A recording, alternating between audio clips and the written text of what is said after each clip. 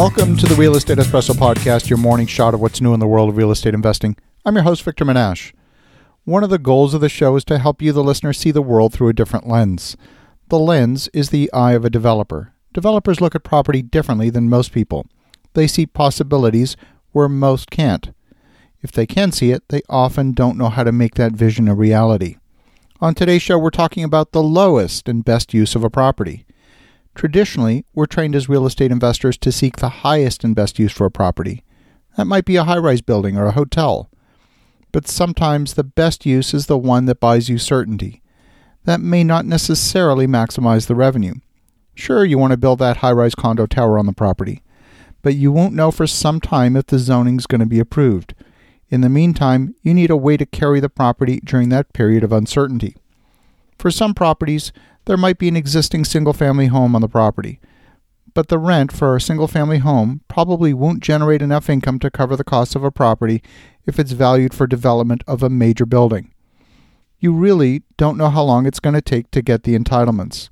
On paper, the city might say it's a 4-month process, but by the time the concept is developed, the required traffic studies are completed, public consultations, submission of 15 copies of the drawings 30 days in advance, you could easily be facing a 6-month process just before the zoning board. Chances are there'll be some objections to the minor variances. If you require an appeal or resubmission, you could be easily facing another 3 or 4 month delay. Once you pass the zoning board, you might face another delay getting the project on the agenda at City Council. All of this uncertainty means carrying a property without the knowledge that you're going to be approved. Okay, so now you've got a zoning approval to build the project, but it's taken you a year or more just to get the zoning approval. From here, you can start the detailed design of your project.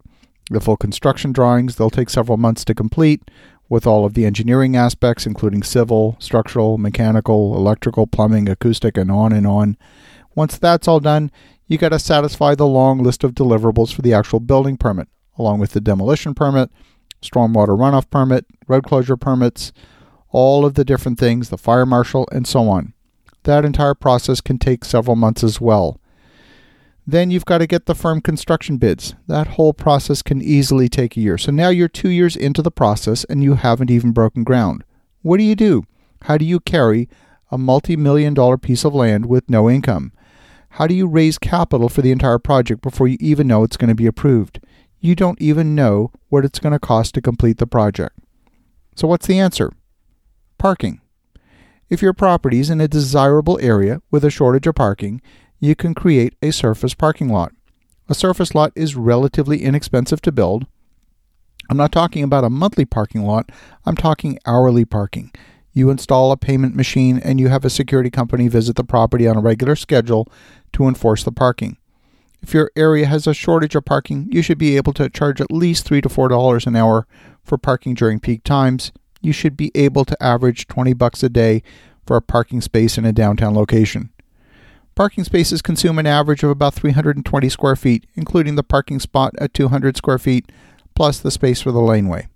The beauty is that most zonings do allocate for parking. Getting a parking lot approved is a relatively easy process in most cases. A property that's actually an income-producing property like a parking lot is easier to finance than vacant land.